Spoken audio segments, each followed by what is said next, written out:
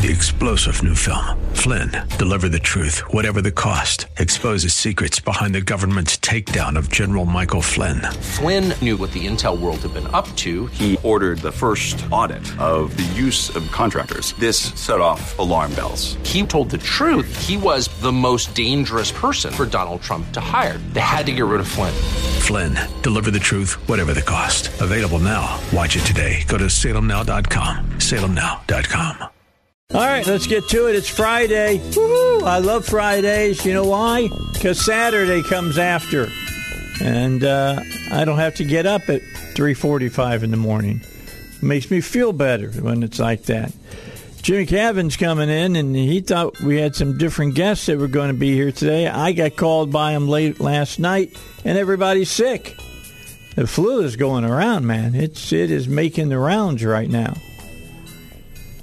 I'm looking over Jimmy. Jimmy's not used to being up this time. Oh, no. I get up early. and stuff. I've hit that age where, getting up at 4 a.m. is just where it's at. No, I don't think that's ever going to happen in my lifetime. I got to tell you. I get up, but it's not that I want to get up. Yeah, I get up because I do get up. I get that. All right. Let's start off today quickly by remembering the sergeant who died Thursday morning. I guess he was shot Wednesday night. He died Thursday morning. Other people were shot in this chase that went down by Stuttgart.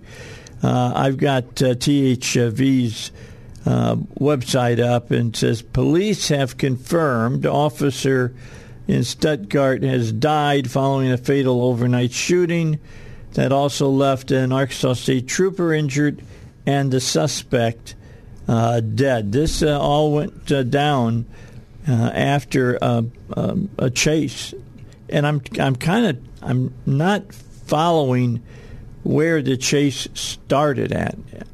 I'm thinking it started off maybe at one of the prisons, is what I'm kind of getting. Is that what you're I'm reading between the lines on this? Yeah, kind of. And it's something that I'm going to start digging into to actually get the actual particulars to it. But when officers get in those type of situations on a pursuit, you just don't know what's going to happen, and that's what they face every day. Yeah. After shooting the officer, Barnes entered a nearby building, took a person hostage. It was a female. The Arkansas State Police provided backup to Stuttgart Police, with Barnes, who is the shooter in this case, firing at officers, injured a trooper from Arkansas State Police. The woman held hostage was rescued around 7 in the morning yesterday. Barnes and police then shot at each other, where Barnes was fatally wounded. The injured trooper was taken to the hospital. He's described now as having non-life-threatening incidents, injuries. Following the incident, the Arkansas Department of Corrections posted their regards to the family of Sergeant Donald Scobie, the Stuttgart officer that was fatally shot during the pursuit. He was a 4-year veteran of the police force. Quote, Donald was a dedicated officer, fierce advocate for his community, and a dear personal friend. His love for Stuttgart, his brothers and sisters on the force, and his family and friends will endure and outlast this grief, said the mayor. Community members in Stuttgart, as well as many officials, have been reacting because of this. And then a little further down, let me see if I can give you this. Leslie Rutledge sent her regards. The sheriff sent his regards. Visitation for Sheriff or Sergeant Scobie will be on Sunday from 5 to 7 p.m. at the Turpin Funeral Home, and the funeral will be at 1 o'clock in the afternoon coming up on Monday at the Grand Prairie Center in Stuttgart. So if you're a person who's a citizen there, you should be attending. You know, the full disclosure, I have two sons, and one is a firefighter and one is a police officer.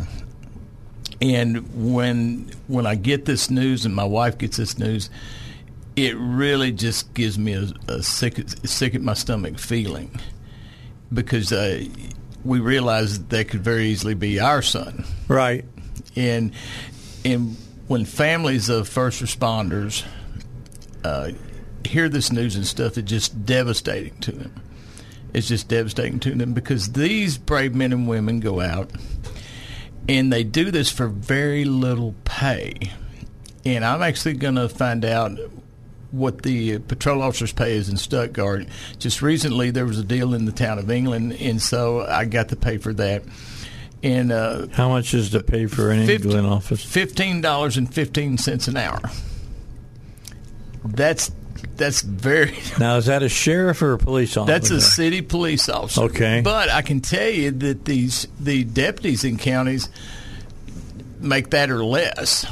Okay, let me say something here, because this is something that always chafes my thighs when they come up at times to balance their budgets or whatever, and these mayors are forward and they'll say something like, we need more money for the police force. No, you don't need more money for the police force. Here's what you need to do, just like I do at my house. You figure out how much you think your police officers are worth. You figure out how much you think your firefighters are worth. And you tell the people of your community, that's how much we're going to pay our officers or whatever. And, of course, city council is going to have to be put into that. But as a sheriff or a police chief, you should have the gonads to stand up in front of the people who run your town or your county or whatever and say, hey, look, you're not paying these people enough. This is what I'm saying we need. And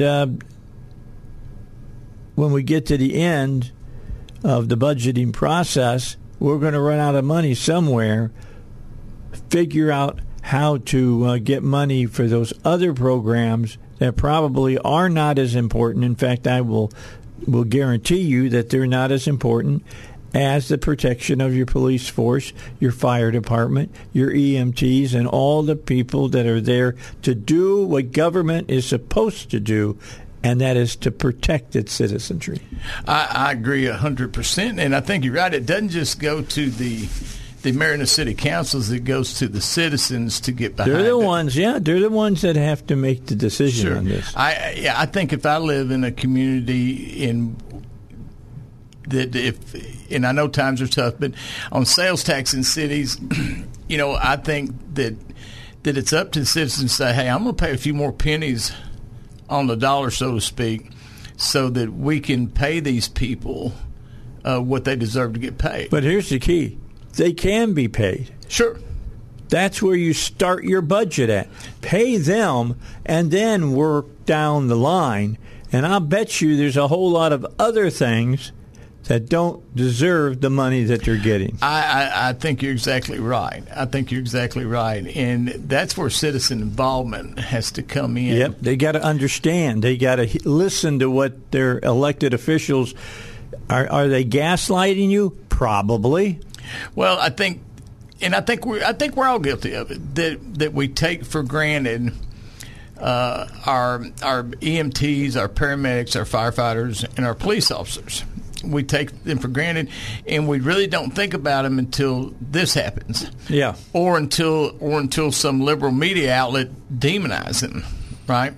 The only time that they're on our minds is those times, and we don't think about them in between. You only really think about them when you need them, and if you don't need them, they're not in your mind at all. And that's got to change in a sense, because when you talk about pay, I'll give you an example. The Pulaski County Court a couple of years ago, it was just embarrassing to hear them in a deal, because the Sheriff Higgins, for all his faults, he was trying to get a raise for his deputies, and the Pulaski County Court was just indignant to it. Matter of fact, they looked at him like he had 10 heads. That why would you bring this to us? To one court member, even told him, said, "Well, look, if they don't like it, they can go apply at Little Rock." I'm going, really? I mean, these are the men and women that's elected officials not doing their job. No, because so many times I try to explain to people when they say, well, police officers get down on them, or these officials don't want to pay them what they're worth. I'm going, you don't understand that these men and women will literally cover your body with theirs to take bullets, and they will die for you, and they don't even know your name, and you won't even entertain getting these people a little more money. Well, it's not the citizens mostly; it's the elected officials. And if you're a citizen of a county that has people like this that you're talking about, those are people who need to be removed by somebody else to put on the quorum court. Oh, I agree wholeheartedly, and that's where citizens come in. Is they have to reach out to these people and say, "Look, that's not okay." That's why you always hear me get irritated with a mayor or a county judge or whatever saying we need X amount of dollars raised in taxes so that we can pay our police and go out and be, able to pay our people enough that they want to work here. No, you don't have to raise taxes for that. You have the tax money there already. Budget it to those people. Then get down to the end where you're starting to get thin on funds, and then convince the citizens that you need a tax increase to pay for, quote, a new park or something. I agree, and we'll take Officer Scobie for example. I can pretty much guarantee you that he didn't get into law enforcement or take that job at Stuttgart because he thought, man, this is great money. Yeah, I'm going to make a killing at this. Yeah. No, he went out. These officers go out there for the right reason. Yeah. When you're in these towns, and Stuttgart's a little bigger, so they may have more than one officer on duty at night. But when you go into these small towns like England, and things at night, till morning, you generally have one officer on duty. Just so I haven't had two in Stuttgart. Yeah, and Stuttgart's a little bigger than England.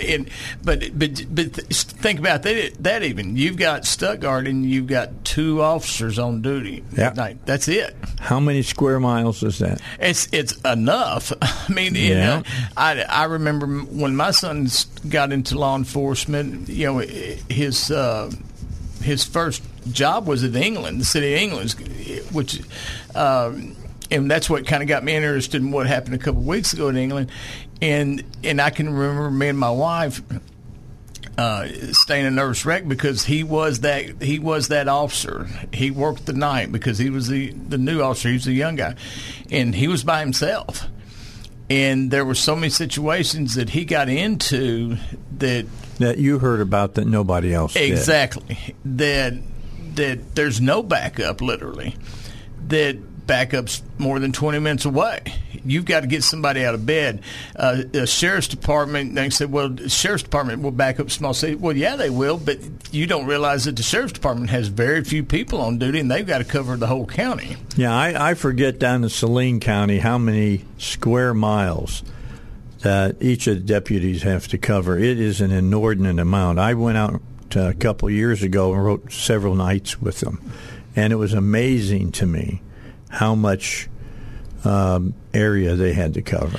And what they have to do when they go to a call, they may go to a situation, let's say a domestic out in the county somewhere, and there's a family of four, and it's a volatile situation, and everybody's fighting, and it's become violent, and you don't know what you're walking into. Yeah, and you're the only one, and so you're by yourself trying to get this fight stopped and everything, and trying to protect yourself at the same time. That's a spooky situation. Well, yeah, absolutely it is. Yeah. It really is. It's a very dangerous situation, and as you said, they're not being paid, king's ransom to do the job that they're doing. We're going to come back and talk more about this. It's a local problem that has to be dealt with by local officials. And we're going to be joined by Chris Corbett as well. He's going to come in here and join us and Jimmy, and we're going to talk further about this here on the Dave Elswick Show. But our condolences to this officer and his family on his death that he gave to protect this community. So Dave Elswick Show. Don't forget about PI Roofing. PI Roofing Home Solutions, where now it's not just about roofs. It's also about other things that you have to get done around the house. Maybe you had a leak in the roof and it destroyed one of the walls that are inside your house. The leak ran down between the drywall. And you need to get that all replaced. Well, who does that for you? It's not going to be one of the big construction firms. They want, a job that is worth their time is what they'll tell you. Well, PI Roofing does it now. So you can get it all done just through them. They'll take care of your roof, patch up the hole, and make the leak stop, but they'll also take care of the damage as well. How do you get a hold of them to do that? Just give them a call like you would if you were getting your roof fixed, 501-707-3115, or visit them online, piroofing.com. It was a murderous day yesterday coming in on 67 southbound. Do we even know how many cars got involved in that? I believe I saw there were 2 cars involved in that wreck. 2 cars, and yes. It took them that long to clear it out? Yeah, I guess so. I'm not sure what was going on. That's not good. Of course, we got to remember now, if it happened in Jacksonville, they've yet to make that 3 lanes. It's six lanes everywhere else. Pinches it down. It's like you're going along, and then all of a sudden it's like a clogged artery. That's right. I mean, it's just you're going to look in the problems right there. So they've got to figure that one out. They've got to get it done. I don't know when that's history on that, Dave. Well, when is that supposed to start? Well, the 4-lane highway I-40 from Little Rock to Conway, they're going to expand it to 6 lanes, right? Right. And the judge ruled, and I think it was the 90s, that it was white flight. So expanding the 6-lane highway was racist. Yeah, he sure did. Yeah, that's what happened. So we got to make sure we don't upset any of these woke folks. Well, let me just say that's the truth. Now, here's the key. You don't have white flight unless you got people killing each other. You're right, Dave. And that's what's happening just now here in the city of Little Rock. I'm sure they've got white flight going on in Little Rock right now. Well, I think you just want flight out of Little Rock, right? Yeah, and everybody's trying to get safe. Why and they're keeping their head down while they're moving. There are big parts of this city that, people are still here because they don't have a choice. That's exactly right. It's not like they want to be here, right? And kind of like we were talking about the schools yesterday. It's not that they're excited about their kids going to these schools. What choice do they have? Yeah, boy, you're preaching to the choir. My mother's been in the Little Rock School District for 40 years. They just built this $100 million Southwest High School out there, and it just got an F. It got an F. We were talking about this yesterday, weren't we, Dave? Return on investment. Return on investment about. For your property taxes. Southwest, you're right, and it was supposed to be that was going to be the flagship, right? Premier. Yeah, in the first football game they had, how many fights did they have? Oh man, they had to shut it down. There's fights out there so much. I've got some clients that are teachers out there. It's rough, man. Well, the stadium's beautiful. Okay, and we were talking about that yesterday about where the money's going to go. Is it go to education today?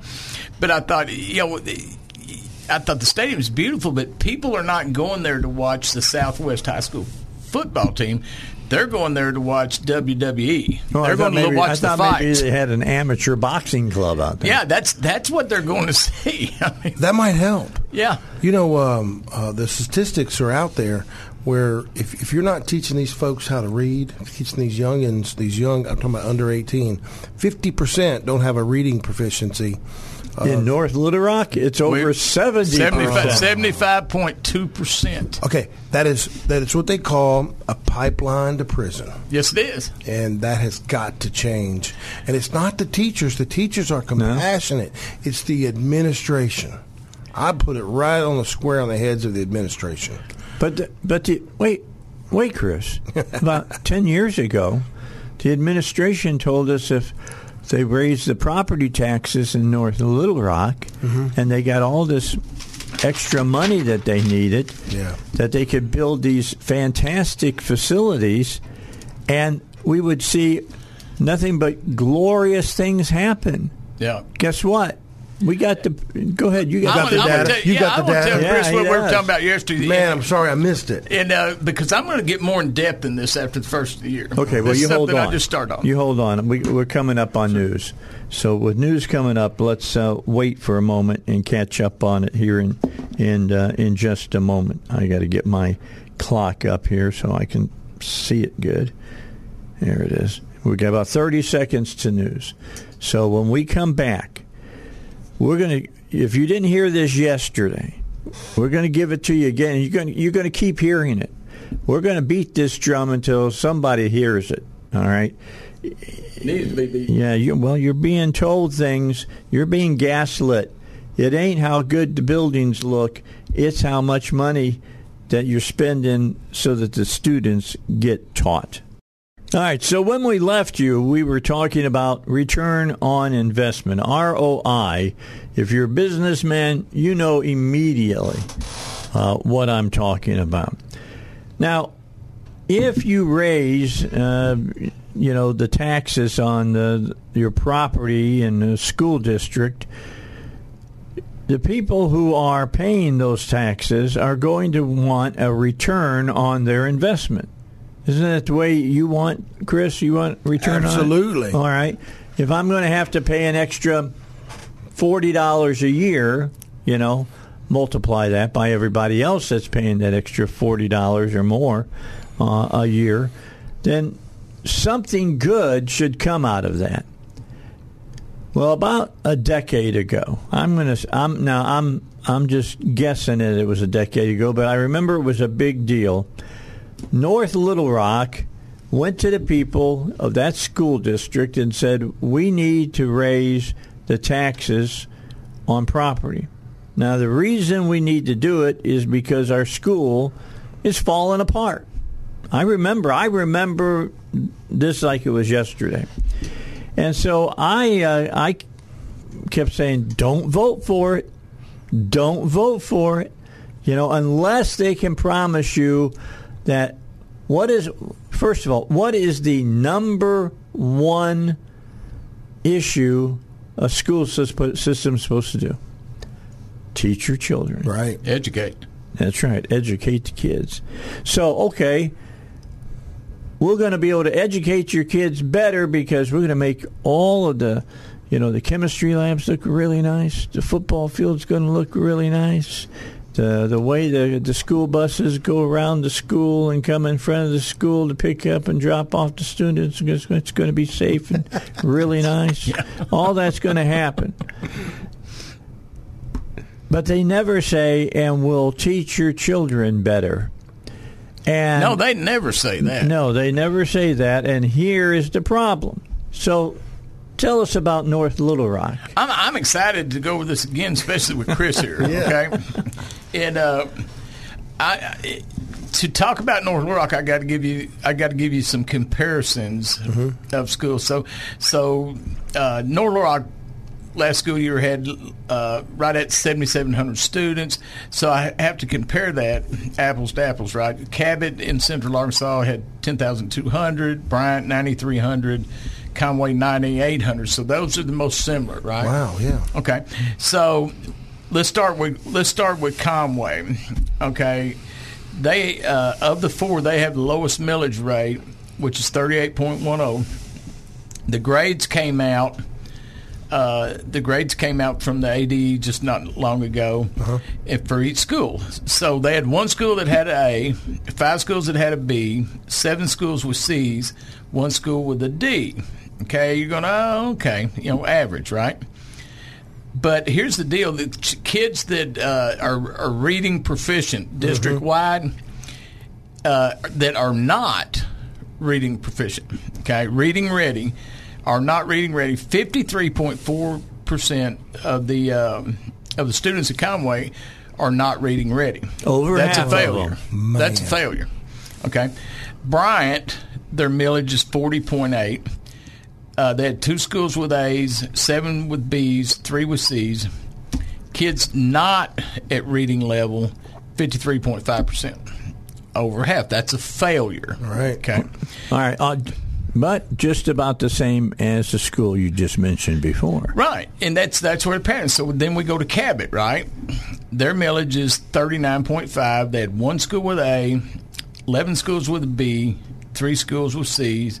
They're a little bit better, but that's nothing to write home about. Right.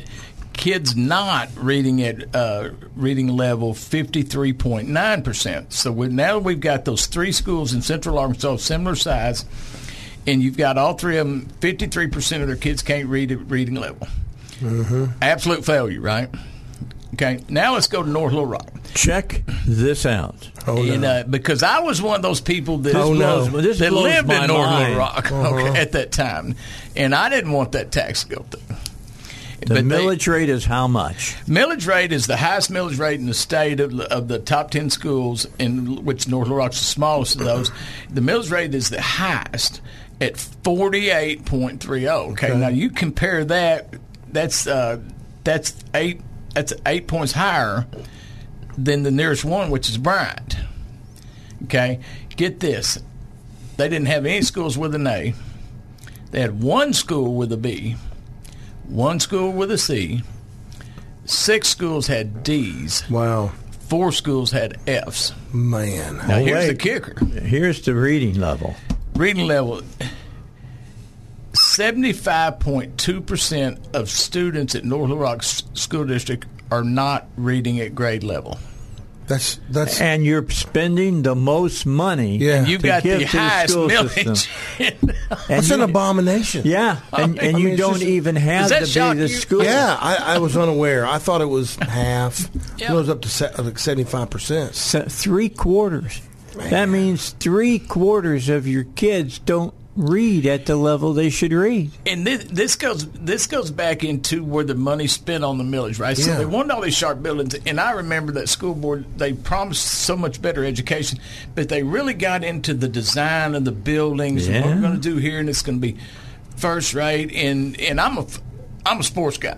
Okay, I played sports. I mean, I still dream at night about playing football. Nice, okay, nice. All right, and so they build a nice athletic facilities, beautiful stadium, beautiful field, jumbotron, weight room, athletic center overlooking the field. Oh, yeah. With the glass, weight room, and I love the weight rooms, okay? This is North Little Rock? Yeah. I mean, same way as Southwest High School. Yeah, I went to visit. See, this is not U of A, though. Right. Yeah. It's not University of Arkansas. It's a high school. And so they built all that, okay? They've got a basketball arena that the only better one in the state of Arkansas is at the U of A. Nice. And, I mean, their basketball facility is phenomenal, okay? That's what happens when you're state champion. But nobody's learning. You got beautiful buildings, beautiful facilities. Kind of like at Southwest, right? Yeah. I can't wait. Matter of fact, today I'm going to do it since you brought up Southwest. I'm going to go research all their reading proficiencies and their scores, and we'll compare that to the money that the Little Rock School District got the taxpayers to put in to build that place. Right. And we'll see how much learning is going on over there. You know, from the Lakeview case, the numbers on the Lakeview case from the early 80s, there's an extra $1 billion that went into Pulaski County that was sucked out of the other 74 counties in the state of Arkansas. And what do we have to show for it? Nothing. 40 years and $1 billion. Yeah, nothing. Yeah. And I'm going to work on Pulaski County. Except the people, the Joshua interveners, who made a buttload of money off of it. John Walker, God rest his soul. Okay. Yeah. He got filthy rich. He did. He made a living off this case. And he and I knew each other and actually battled each other. And I'm going to tell you, Mr. Walker did not like me. He didn't. No. I can't imagine that, Jimmy. But he would smile. He didn't like your facts. He didn't like the version of your facts. He didn't like anything about me, but he would smile at me. So I guess that was something, right? Well, those older attorneys, they don't take it personal. Yeah. Right? But yeah, the numbers are just astounding. So I'm going to dig even deeper into this. It's so sad. It upsets me. I, as a graduate of a public school, had the opportunity to go out to the Air Force Academy. And, boy, when I got to the Air Force Academy, I was woefully unprepared. And I had all A's, great ACT score, but I got in this school with the cream of the crop from around the country, and I was like, wait, what? You already taken Cal 1 and Cal 2? Whoa. I hadn't even had Cal 1 yet. What is calculus? Yeah, these that's what I was going to say. We didn't even know what Cal was. I quickly realized that the education, the public education I got at Hall High School in Little Rock, Arkansas, from 1986 to 1989, I was woefully unprepared. That's where my son went. No kidding? Graduated from. Yes, Hall High School. I was like, what? And don't get me wrong, I like Hall High School. I mean, I go back to the days of CW. Okay. CW right. Gebel, and I'm older, but that shouldn't be. Hall is situated in Little Rock in a very good situation there. There's no reason not to provide that education. There's just no reason not to. The whole neighborhood that's right around it, they changed the whole school system up. The whole none of the kids in the houses around Hall go to Hall. No. It was cut out of some special district, special school, and they sent some folks that needed help, and it's terrible. The whole structure, and I'm going to tell you, my problem is, and this is where we're going into the legislative session, right? Yeah. Because I see salvation in other areas. I'm just telling you, you guys tell me if I'm wrong. North Rock School District, Little Rock School District, to me, is just a lost cause. Yeah. I mean, until we get the legislation to let the money follow the kids and get some more there you go. That's the first key. Yeah. There you go. Yeah. Competition. Yeah. Let the money follow the kid's head. Where that head is, the money goes. Can you imagine this, Chris? in Cabot, it's the only game. Okay, where are you going to go? Jacksonville or BB? Nothing against those schools. But there's nothing, right? So if you let the money follow the kids, how long? It won't take very long. You'll see a private school pop up in Cabot. Of course you will. Not just one. There'll be a lot of them that will right. pop up. And you think Tony Thurman is not going to lobby against that? Oh, he'll fight. Oh, yeah. What nail. is it? The Superintendents Association? They got big power. Oh, well, they think Lobbyists. they do. Yeah. They've lost a lot of that power. Good. I mean, they sway votes. And I'm like, well, why? they're protecting their pocketbook. Yep. Because did you see the study I put out on the compensation for the top largest schools in the state for superintendents? No, I missed it. Astronomical figures these guys are making. Tony Thurman at Cabot is pulling down about right at $300,000. Wow. With a retirement package and a car allowance and a no, not only does he get a car, he gets $12,000. He gets $12,000 a year in car allowance. They give him that. That's just cash. But he also gets $6,000 a year in fuel. What? Fuel reimbursement, oil change reimbursement, and his insurance premiums. Really? But see, I contend. See, that's $12,000. I want to know if his insurance and the oil changes and all that are only being done on his car or on the cars of his family. I can tell you. Dave. Well, I pretty much answered that because I've got all the fuel receipts. Okay. And they don't like me. Tony does not like me. And but I'm going. You filled up one day, and then the next day you fill up again, and then 2 days later there's another fill up. Oh yeah. No, how many kids are we putting gas in, or girlfriends, or whatever? Right. Because oof. All right, take a break. We'll come back. You can sit back down, Tony. We'll be back with you in just a moment here on the Dave Elswick Show. And you other superintendents who are not giving the taxpayers a return on their investment, there's a real trouble here. There's some real trouble. And so don't get upset when people say, let's go to universal school choice and let's let the money follow the kids. This has been coming since before 2010, but since 2010 when Bruce Westerman brought it up when he was just a House member in the state legislature. Don't forget about East End Towing. They're ready to help you out. You break down, on the highway, they will come out and get you. They'll get you off of the side of the road, whether you're in your car, whether maybe it's a trailer you're pulling and a ball bearing went out or whatever. They'll take care of your camper for you, or maybe you're driving your camper and you need help with that. They've got the machines that can get you off the side of the highway as well. No matter the situation, East End Towing comes to the rescue. The number is 501-888-8849. That's 501-888-8849. Put it in your smartphone under towing. Okay, back with you.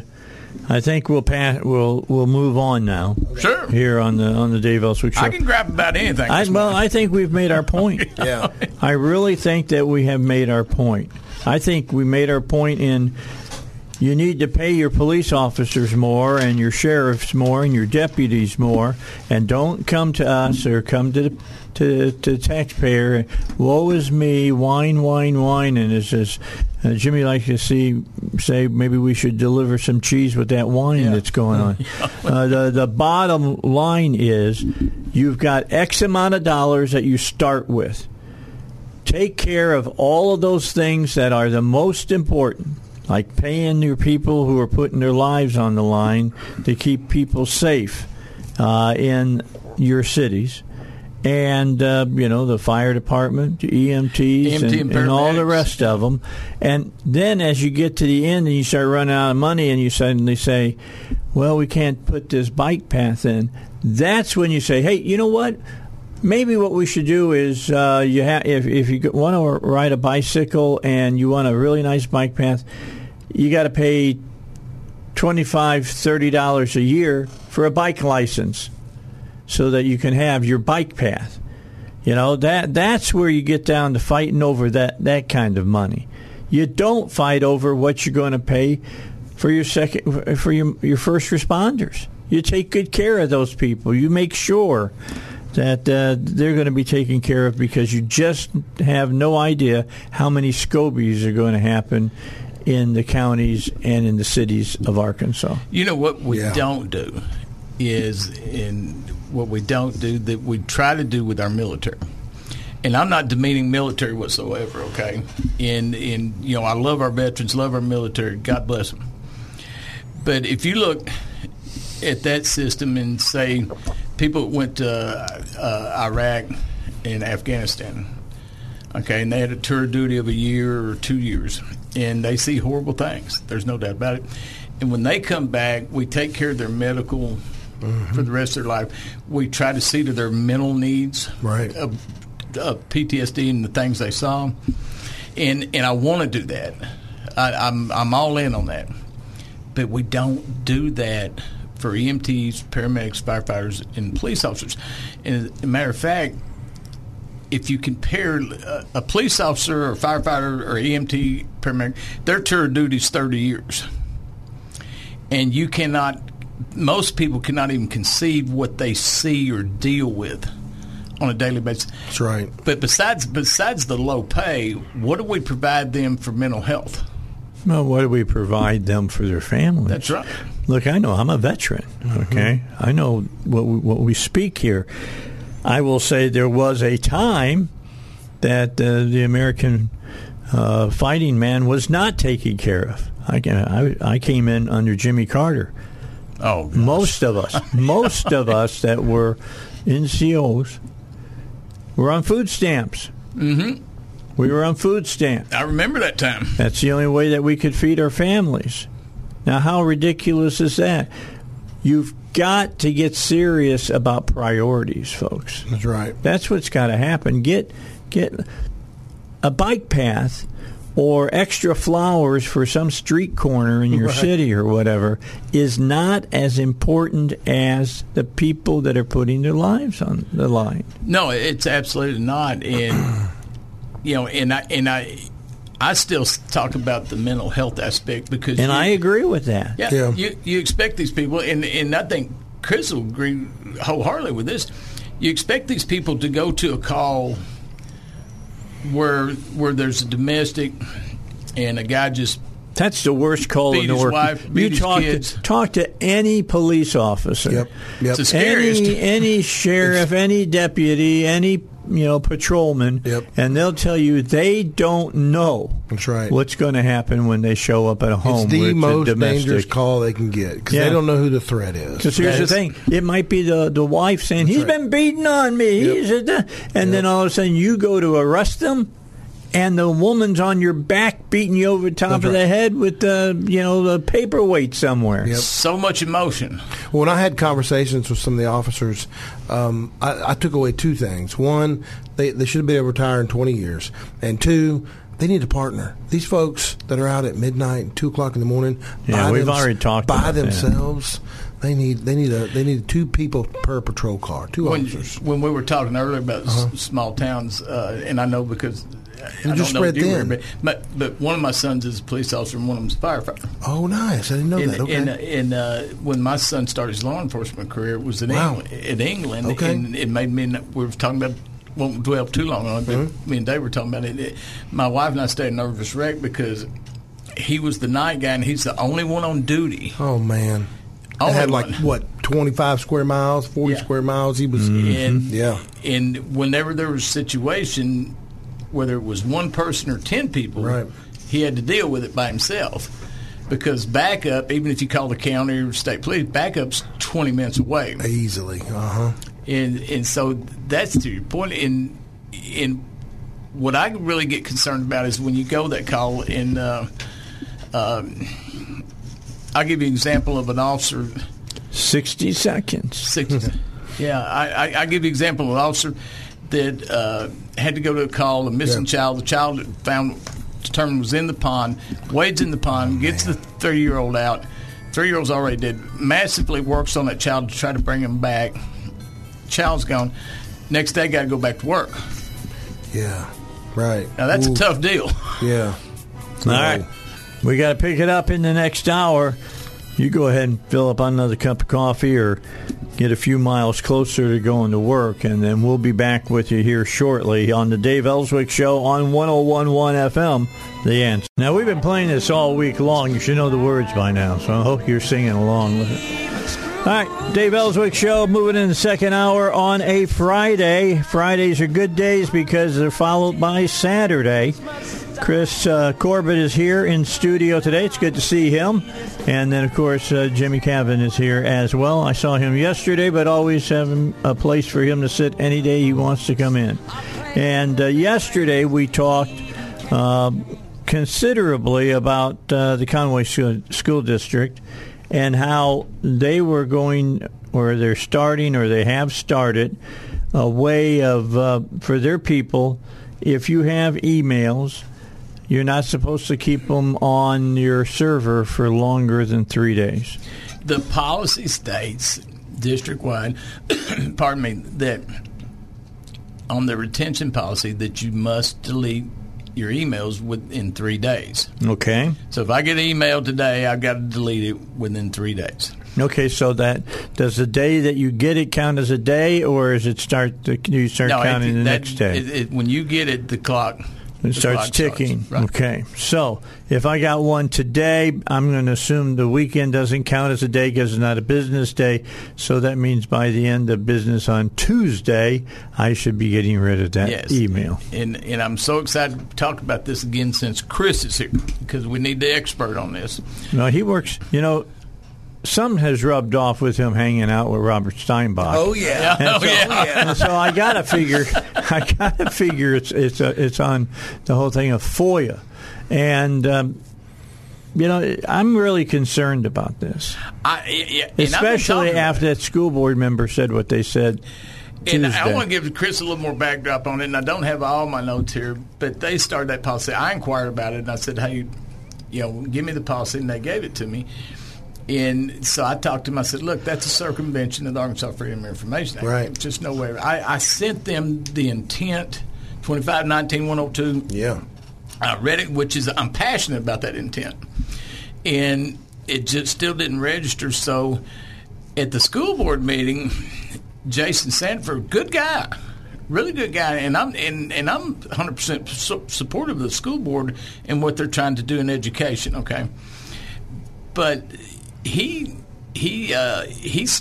read a statement, an actual statement that he wrote, so it wasn't off the cuff, and he said that the retention policy is in place because of all the FOI requests they're getting and the time it takes, so they're going to combat that by deleting those emails. So basically, if you call in and say, hey, give me the emails, they said, well, they're gone so that they don't have to do it. So basically what he's saying is they did that to prevent them from being requested. FOI'd.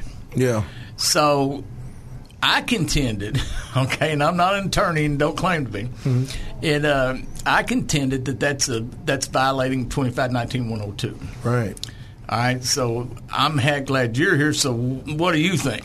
Man, first of all, going back to a little bit of history here. So Sanford, Dr. Naylor, and Linda Hargis all ran for the Conway School Board, which in my opinion is a thankless job. They're not getting paid. Sure. They get a lot of criticism. But they got involved to shut down this wokeism going on, this crazy transgender crap, that someone can use a bathroom if they don't have the right plumbing. It's nuts to me. I'm like, are we really having this conversation? So they got involved, and they put some things out that are logically correct. And now I think they've stepped over the line, in my humble opinion, when they are circumventing FOIA. And the unintended consequences of this, when I saw that, I was like, that's simple. You can set up on your Outlook to send emails automatically, like send this in the future. Send one every day. I want all the emails every day. And then what are they going to do? So they're using it's an abuse of discretion is what it is. But here's the problem. They're forced into using it. Yeah. And if you bring this in front of a judge, you may or may not. I say it's 50-50 whether or not you can get them to say that's a violation of the FOIA, because they're allowed to put in what they call an email retention policy. But what does that mean? What is an email retention policy? Have them draw you a line. Well, 1 year, 3 months, 3 days, 3 hours. When's it unreasonable? And you would hope that you could get this done in 3-6 months, file suit and say the 3-day email retention policy is unreasonable and it's circumventing FOIA. You would hope you get a quick ruling on that, but I just can't. I don't have any confidence. I've lost my confidence in some of the judiciary based on haven't we all? Yeah, it's just amazing to me. And I hate to say that. I'm part of the game. I've got a law license. I have the ability to do something about it. And to hear stuff like this and then see normal citizens trying to get access to the communications of government, it outrages me. I'm just like, that's your solution, a 3-day email retention policy. Come on, we got technology here. I'm just throwing it out there. Every email you send it to FOIA@conwaypublicschools.org and set up a computer. Y'all want to come look at the emails? Here they are. They're here as long as the computer's on. There's easy ways that they could do this and make it an open records policy if they've got some common sense. I think. But let me tell you one more question, Sure. statement on this. The folks that know about FOIA, and I've seen it in their emails, hey, call me on this. And that shuts down it's an unwritten rule. Don't put it in an email because it can be FOIA'd. Let's have a phone call. Call me. And you'll know that they're discussing stuff you want to know about. Sure. But they're not going to put it in an email. So there are other ways around FOIA. Just don't email, right? Don't text. There are plenty of ways around. And plenty of ways around the open meeting laws, which is another subject. But I'm exactly with what you're saying, that and Miss Linda, I know you're listening. You know I love you. And I'm a huge supporter of the school board, especially Miss Hargis. Me too. And Naylor and Good Sanford. statement. Yeah. Huge supporter, and we just differ on this. Yeah. And I think what's happening is this is kind of a new board, right? With Dr. Naylor and Miss Hargis. It is. Hargis and Sanford, yeah. And so they're kind of new to this game, and they're getting a little frustrated because of the bombardment. Right. And what I contend, if you give these people a little bit of time, they're gonna figure it out, and they're going to be a little bit more reasonable on that. But the problem with that right now is it's causing a huge issue because everything they're doing is so good. And you've heard me say it, Dave, and I say it to all of them, boy, they fumble. And I said it yesterday. Yeah. They fumble. Yeah. They're going. Right. They didn't have to have this issue. Yep. You know what the problem is? It's an unforced fumble. That's it. All right, unforced turnover. That's what you don't want to do. And to Chris's point, that's actually happened. Mm-hmm. What you said, hey, what you're going to do is you're going to force people. They're going to say, okay, if you want to get cued, we're going to send you FOIs every day. Yep. Well, that's what's starting to happen. Yeah, sure. And because that's the only way. And I'm sorry. No, I was just going to say I understand from the school board's position that there are several TV stations here within our listenership that are misreporting the news. They are given a narrative that is absolutely false. We've shown it here on the show. That's right. And it's like you said, Chris. These are people that are voted on, put into a position of power. They're not paid for doing it, right? And they get all that grief that they get because that they're standing up for what's right. And then you've got TV stations that are taking, pot shots at them. Oh yeah. Oh my gosh, and I'm combating that. I know you are. That, and I mean the media's really mad at me. Good. I hope you're all mad at me because if you're not, I'm not doing what I'm supposed to do. Right. Right. And but they've taken such hits, like Dave said, especially from the media on stuff the media just makes it up. Oh yeah. And we were talking about that during the break, right? Yeah. You just make stuff up. Exactly. But what the board is got to understand that they're stepping on their own feet with this email. But that's not going to solve your FOI problem, number one. No. That's probably only going to increase it. But you tee it up for the media. You actually tee it up for the media to come at you about something. Well, it looks like they're hiding something. Yeah. Like, really, what are you doing here? Well, and really, they're not. Right. They're just frustrated. Yeah. And I know when people are hiding, and I'm good at finding it. Right. And the Conway School District, I just tell everybody they're not hiding anything. That's right. They're not. No, I mean they got elected to do the right thing, and they're going to they're going to vote on their conscience, and it's going to make some people mad, but they've gone just too far left with this wokeism and this crazy agendas, and there's some horror stories out there coming out of Virginia, at Loudoun County. Yeah, there are. It's just we've been over them before, but to take and appease the few and hurt a very few, and to hurt a majority of the folks with some crazy policies. It's just outrageous. Well, and let me tell everybody real quick, when we talked about this Conway School Board, they were elected they ran on doing what they're doing. That's exactly right. They're keeping their promises. That's right. They went door to door with this. Yeah. And they were overwhelmingly elected to do what they're doing. I saw them every day out there campaigning when I was running for District 55 up there. It was nice to see Linda, Dr. Naylor. I mean, Dr. Naylor's running a medical practice there in Conway. He doesn't have to do this. Heck no. He's doing it for the good of the kids. He wants to see these kids have a good future. They're doing it out of the good of their heart, and they're going to take some. They're going to take some hits, but they're going to come out on top. I got confidence. What I like, and they will tell you this, is at the school board meeting, before they fumbled, they were punching back. Yeah, sure. You know what? And you know what? Hey, people are going to make mistakes. If they want to come out and say, hey, this 3-day email policy retention didn't work, we're going to change our mind. It is okay to change your mind. Yes, it is. There's nothing against the law to change your mind. Here's how you do it. I changed my mind. Well, then the question goes, well, why'd you do that? Because I thought about it. I thought about it, and there's better ways of doing this. Yeah. That's what you got to say. Well, nothing wrong with it, brother. Stand on it. Making a mistake doesn't make you, according to Max Brantley. Right. Hey, Mr. Max, I like you. But But a mistake doesn't make you a fascist. It doesn't make you a Nazi. Right. And they try, and these people are getting called. You just made me feel better. You know, Deborah's helping the Arkansas Times, right? Yeah. And she's got on the board, and she's just making all these wild accusations.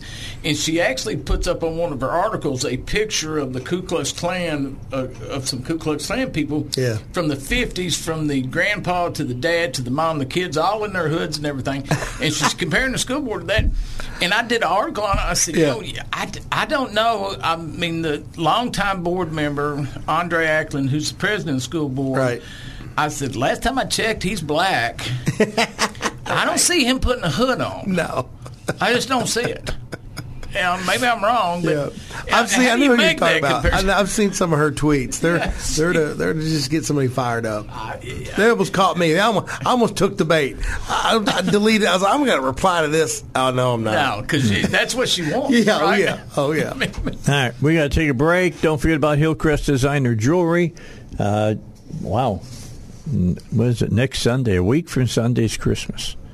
And if you want to make sure that you have the gifts that you want to give to the people you love, you'll buy them now so that you'll have them. Stop by and visit with Eric Coleman today, Hillcrest Designer Jewelry, 3000 Kavanaugh in Suite E. So many people go by and get with Eric because, he's a small shop, but with a small shop, you get great service, and that's what you get with Eric Coleman. He'll stand there and talk to you and figure out what is the absolute best gift for that special someone. Go by and visit him today. He's open until 6 today. He's open, in fact, every Monday through Saturday from 10 to 6. 3000 Kavanaugh in Suite E, right in Little Rock at Hillcrest Designer Jewelry. All right. I was just being told during the break. Chris Corbett told me, and I've heard from other people now who heard me do my movie review about Violent Night, where you got a series of mercenaries who have taken over a house because there's a lot of money there, and they happen to do it on Christmas Eve, and Santa Claus is there, and he rights some wrongs. Okay, it's my second favorite Christmas movie next to Die Hard. All right, why am I shocked by that? And this is what I'm saying. It's Die Hard. It's Die Hard with Home Alone. Yeah, that's exactly what it is. And you just look like that's right up your alley. It was so good. It was so good. Huh? Oh man, I loved it. Could you believe the bloodshed in that movie? Oh my! Santa Claus has a war hammer. I'm not going to spoil anything, but Santa Claus has a war hammer. He's like Thor. Yeah, it's fantastic. He's like Thor. It's a great. It really is a great. David Harbour plays Santa Claus. He plays the sheriff in Stranger Things, and he is absolutely wonderful. Awesome. So let me ask something. As an attorney, when you guys are sitting around the library smoking your cigars and stuff, is this really what you talk about? Oh, heck yeah. Well, he and I talk movies a lot. He's a cinephile. He loves movies. Oh, I love movies, man. And you got to see them in the theater, man. I love them at the house. You can rent them and all these apps, but the theater experience is where it's at. Yeah. How many people were in the theater? It was just me and Steinbuck by ourselves. Oh, really? Oh, my God. Yeah. Steinbuck was there. Did Steinbuck like it? Oh, yeah, he loved it. All right. He loved I'm glad that to hear explains that. a lot, right? Yeah. I'm glad that. I told them both to go see it. Oh, man. I didn't know what I was in for. I was like, all right, let's go see this. Okay, I'm going to move to something national here. You guys ready? Here we go. Let's do it. With California facing a $24 billion deficit next year, it's unclear how state Democrats will proceed if they need to raise extra revenue for a reparations proposal. The California legislature needs a two-thirds supermajority to raise taxes, and while Democrats hold their supermajority, it's not a given that all of the party's moderates would endorse a tax hike. The Washington Free Beacon reported that the task force has yet to settle on time frames for each of these categories, nor has it decided how many black California residents should be eligible. With California facing a $24 billion deficit next year, it's unclear how state Democrats will proceed if they need to raise this extra revenue for a reparations proposal. The California legislature needs, again, a two-thirds supermajority to raise taxes, so it's not a given that they're going to be able to do that. So I'm hearing that Newsom wants to run for president. I think a lot of people, if they follow what's going on out there with the Democrats, there's a lot of people don't want to see Biden run again, and they want other people to do. But how can you run for election to President of the United States when you're the governor of a state that has this huge of a deficit, and you want to make it even larger by getting into this whole reparations mess? It's crazy. Can I start by saying I hope he does run for president? Okay. Well, I think you got your wish. I think he's already running. I don't get that. I just don't get the logic in that. Yeah. Okay? Because I get the logic well, of you're it. buying votes. Yeah, but here's the reason. Because most Americans do not understand that the only money that the government has is what the people give it. That's right. Well, the people that pay taxes understand that. Some. I'll grant you that. Some. Not a lot. Some do. A lot don't. Dave. I'll grant you that. Hey, this goes back to that reading proficiency. Thank you very much. Boy, you hit the nail on the head. I mean, you know what? If you can't read, you can't understand what the heck's going on. I saw Susie Orman come speak at the University of Arkansas in the 90s, okay? And she had a date. I think it was May. You work for the government until the end of March. Seriously, this is how. Think about it. The money becomes yours. Yeah. You're not giving it to the government. For the government until May, until you get to keep your own money. Now, today's date, 2020, this was 1990. You work until May for the government, and you don't get any of your money. The government takes it all until May, and then you get to keep the money for the rest of the months. That kind of rung true with me. It's like, well, wait a minute. Ooh, that's how much taxes we're going to be paying? Ouch. That's minus. Yeah. That's minus the additional tax on your food. Oh, man. Tax on anything that you're buying in the state. Yeah. You know, you got to add all of that in as well. By the time you get to the end, I bet maybe you get 4 months of what you work for. That's right. Well, yeah, you tax, and then so he's floating some new taxes. King Scott here in Little Rock, floating some new taxes. Is he back to his 1% again? He wants to float another tax referendum. He does. He does. I don't think it'll pass. Heck no. Yeah, I don't think it'll pass. But he's feeling his oats right now. I don't know. They voted him back in. Well, they voted him back in, but I don't think they're going to vote the tax. And, I sure hope not. Yeah, we went through the reality of that vote. Yeah. And so I don't think that transition, because the last time he did it, they just said no. Oh, it got knocked down big time. Thank goodness, but there's a small number of voters. How many times? 3,000 votes. That's the key, right? That's the problem. With how many times do you go to the door before somebody finally opens it for you? I get that, and I think what Chris is saying is a big deal too. Because, well, let's go. Let's look at figures. Hold on. Okay, hold your powder. We'll let you unload it when we come back here on the Dave Elswick Show. Bill O'Reilly with us now on 101.1 FM. You know, feeling safe is important out on the road, or you're in a motel somewhere in a foreign city that you're not aware of what's really going on. I'll tell you where else you want to feel safe is in your home or in your business. And Billy Mack can help you do that with ICU protection. These are the guys that do Nuclear One. They can protect Nuclear One. They can protect it. They can protect your living room, okay? Billy will call you. You ask for them to give you a call. He'll talk to you. He'll ask you, well, how many doors, how many windows you got, because it's a no-brainer that you're going to want, sensors on all of them. But then you'll talk about your house. Do you have a place on your house that, maybe at nighttime there's not a lot of light, and there's, somebody could get into that area and be undetected? Well, Billy Mack will show you how to put indoor and outdoor cameras on your house that will keep you safe as well. They give you really good analytics to tell you that whether it's a person that's setting it off, whether it's an animal or a car, it'll give you the whole thing about motion, all of that.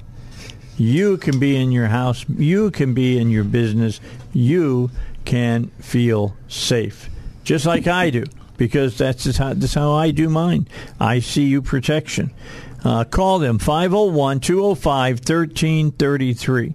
It's 501-205-1333. And the other thing that you should know is that all that hardware that they'll hang on your house doesn't cost you a penny.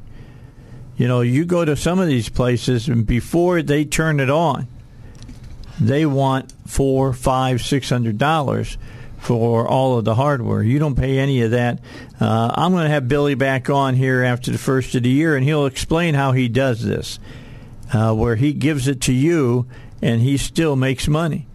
It's just that he knows that he's going to make money, but not as much as the other guys do, because they're, basically screwing you.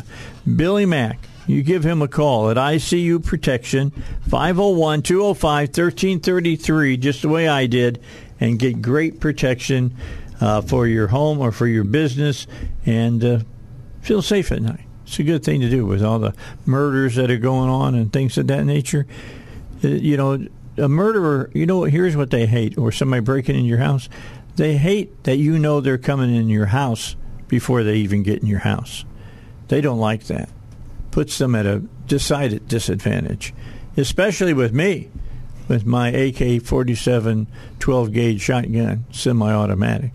I'll tell you right now, they're at a disadvantage. All right, so anyway, bottom line, ICU Protection. You get a hold of them, let them help you out, all right? You do that. You talk to Billy, tell him I told you to call. He'll do you a good deal.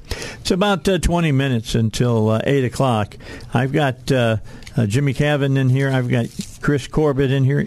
You got to go up here in court today? No, I've got the day off today. Oh, very cool, yep. Dude. I'll be drafting some pleadings, though. Okay. So, you bet. You still got work to do. Oh, yeah. You just don't have to do it at the courtroom. I wouldn't call it work. I kind of enjoy it. Do you? I really do. Okay, good. As soon as I quit enjoying it, I'm not going to work anymore. I would have never thought that. I love it. I love it. Steinbuck and I were in the General Assembly yesterday. We appealed a FOIA complaint where Steinbuck eventually got the records on the admission data for your LR. Well, we lost at the circuit court. Judge Fox would not give us a ruling of who prevailed. Right? He literally. What does that mean? So, in order to win a FOIA lawsuit against the state of Arkansas, you have to have a judge tell you prevailed. Well, if the judge doesn't want to do it, it's not like I can go up there and put him in an arm bar, kick him in the face a few times, and say, "Give me my order." Right? No, you can't do that. We are talking about Judge Fox, though. We have are to keep that in mind, Fox, right? Yeah, Judge Fox, he wouldn't rule on it. He said, "I'm not going to give you a ruling. That's for the Claims Commission." So I said, "Okay." I packed my bag up. I trot over to the Claims Commission. Say, I'd like my attorney's fees. We won the case. ULR Law School wouldn't turn the data over. We filed suit. They turned the data over. Give me my $15,000 in attorney's fees. Claims Commission said, "Oh, no, we can't do that. That's for the circuit court to make that determination." We go back to the circuit court. Judge Fox says, "Nope, not going to do it. That's for the Claims Commission." We go back to the Claims Commission. Claims Commission says, "No, you didn't get your ruling. They used two unpublished opinions, made up some law, the Schultz order and the Keach order, and says you have to have a prevailing order, a prevailing party. You prevailed at the circuit court." So what did you get? A bunch of state House members and senators to say, "Hey, do your job." Let me tell you what happened. So we lost at the Claims Commission. They said, "No, we're going to deny you your attorney's fees." Okay. So we appealed it to the General Assembly. We're sitting in there. They call it a hearing. We're sitting in the General Assembly down there. And Bart Hester says, "No one can talk." I'm like, "Wait, what?" this isn't a hearing. He said, we're just going to read the reports and take a vote. And we've got some things prepared to say that this conundrum, we're stuck between the circuit court and the claims commission. Right. Because you can't. Because neither wants to do their job. That's exactly what happened, Dave. So literally, I thought we could get a 2-minute spiel in, 60 seconds. Say, hey, guys, this is important. FOIA is important. And there's incentive out there for lawyers to take the case because we could potentially get attorney's fees. So if we review it and say, okay, yeah, you know what? That's a legitimate FOIA request. They didn't provide it. Let's file suit. I won't charge anything. Well, this is the only way to add teeth to this law. That's right. That's right. Well, it's the only way to protect people like me. That's right. So let me tell you, 20 seconds. It went down in 20 seconds. Mr. Corbett, you don't get your attorney's fees. Bop. See you later. Well, they just said no to me. Yeah. Right? Pretty much. Yeah. Pretty much. They said no to the general public in allowing attorneys to take cases against the state of Arkansas to get access to documents that they pay for. Did you get a chance to talk to Bart Hester after? I did not. I was. I got up and left, and I thought, man, that was crazy. We had 4 or 5 legislators that promised to be there. They didn't show up. And how about a break a promise? Yeah, they didn't show up, and my initial take was, you're gonna like this. I wanted to tell him the quote. I wanted to stand up and give him the quote from Training Day, Denzel Washington. Yeah. I'm putting charges on all you. Yeah. But I was going through my head, and I thought, okay, you know what? King Kong, right? I live another day, and a learning lesson, and Steinbuck and I, we're gonna try to fix this mess. That was what I was going to ask you, because I know how hard you guys work. Yeah, so it's FOIA requests against the state are a different animal. Now, the cities and the counties, you're going to get attorney's fees awarded by the judge. Right.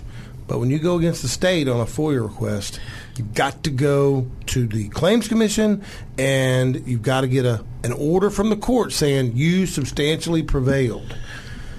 And I want to teach every attorney out there that that's what you need to do, because it's tricky. I want to throw in there that the reason Chris is doing this and Robert does it and Joe Eppenforth Smith and these guys, they're not doing it for themselves. So when you hear them say they're trying to get their attorney's fees, right, they're trying to establish that can happen. And the reason they're trying to establish that is for the citizens. So if I send a request to the state, we have a problem, and I have a recourse, but that recourse unfortunately comes with a cost to me. So attorneys aren't going to, you don't work for free. You're not in this for your health. Right. Okay. So what am my recourse? Okay. Well, if I do it and we do it, but then I have to pay.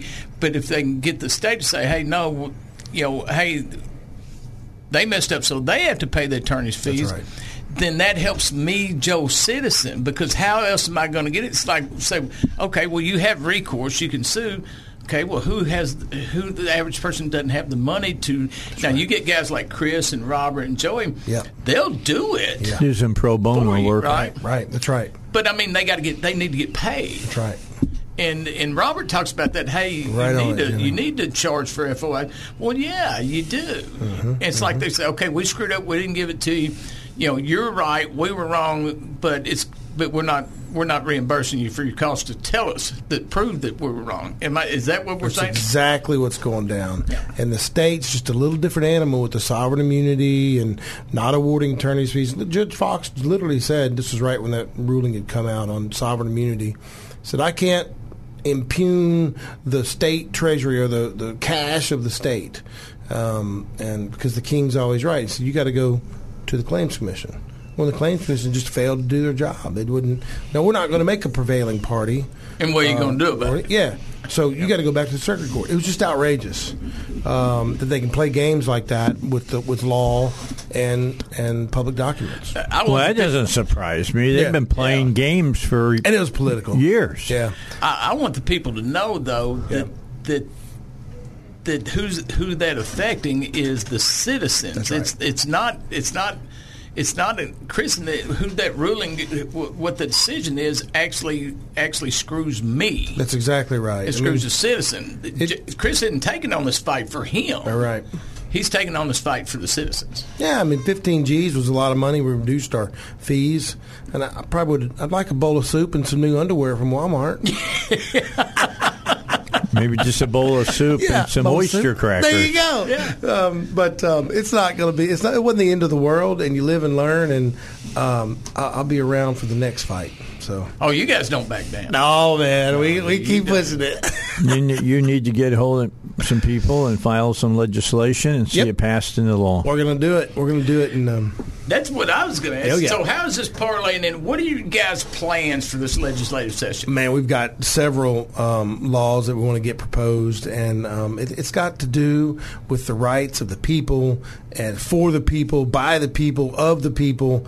It's going to be interesting to see what we can get done. So Joey tells us, we've had him on the show several times, that it's time to put some real teeth. I mean, and I've heard from, and I won't say who they are, but I've heard from some senators that they want to see some teeth put into the why not? The law. Let's make it happen. And it's weird. I'll call some of these attorneys or send them an email, and the state police. I get more stuff via FOIA than I do in discovery when I'm defending alleged criminals, right? Alleged. Wow. Alleged. I love it. It's like, man, why am I?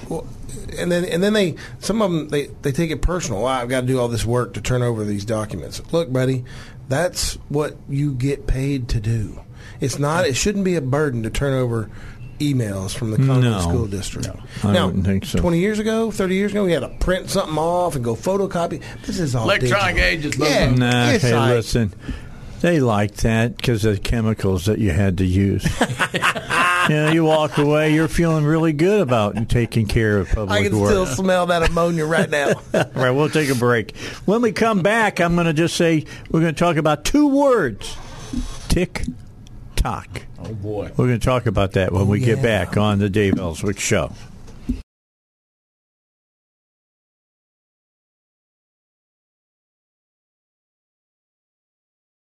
They can take anything that we patent and make it and freely sell it. And the USPTO, you can file the complaint, the Trade Commission, that stuff gets over here to America.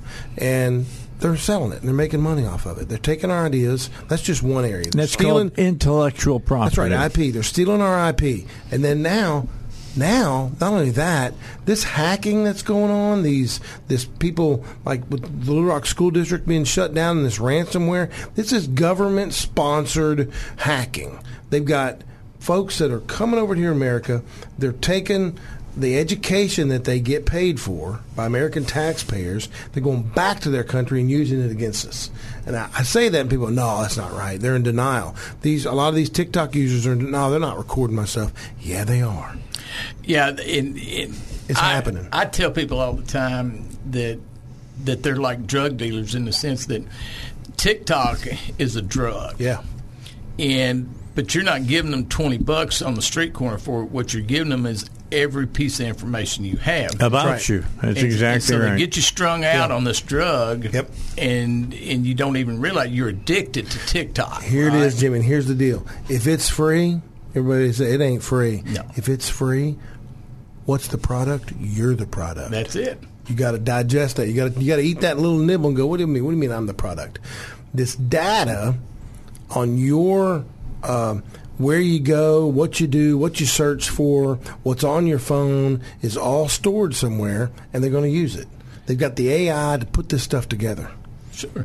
And people get so addicted to this that so many people know that. They know what you just said. Yeah. They don't care. They want their drug. That's right. Right? That's right. They want their TikTok. Or they go, so what? What do I got that they're going to use against me? That's right. Well, do you know where your life's going 50 years from now? Well, and I'll tell you where it is, Dave. It's the trending that they're able to control the story. Yes. And with the so-called Russian collusion, we all know that was a hoax now. We all know that was just made up, right? When the Trump was running. Common sense people knew it was a hoax then. Exactly. But you get this herd mentality, and people are all going to run off this cliff, man.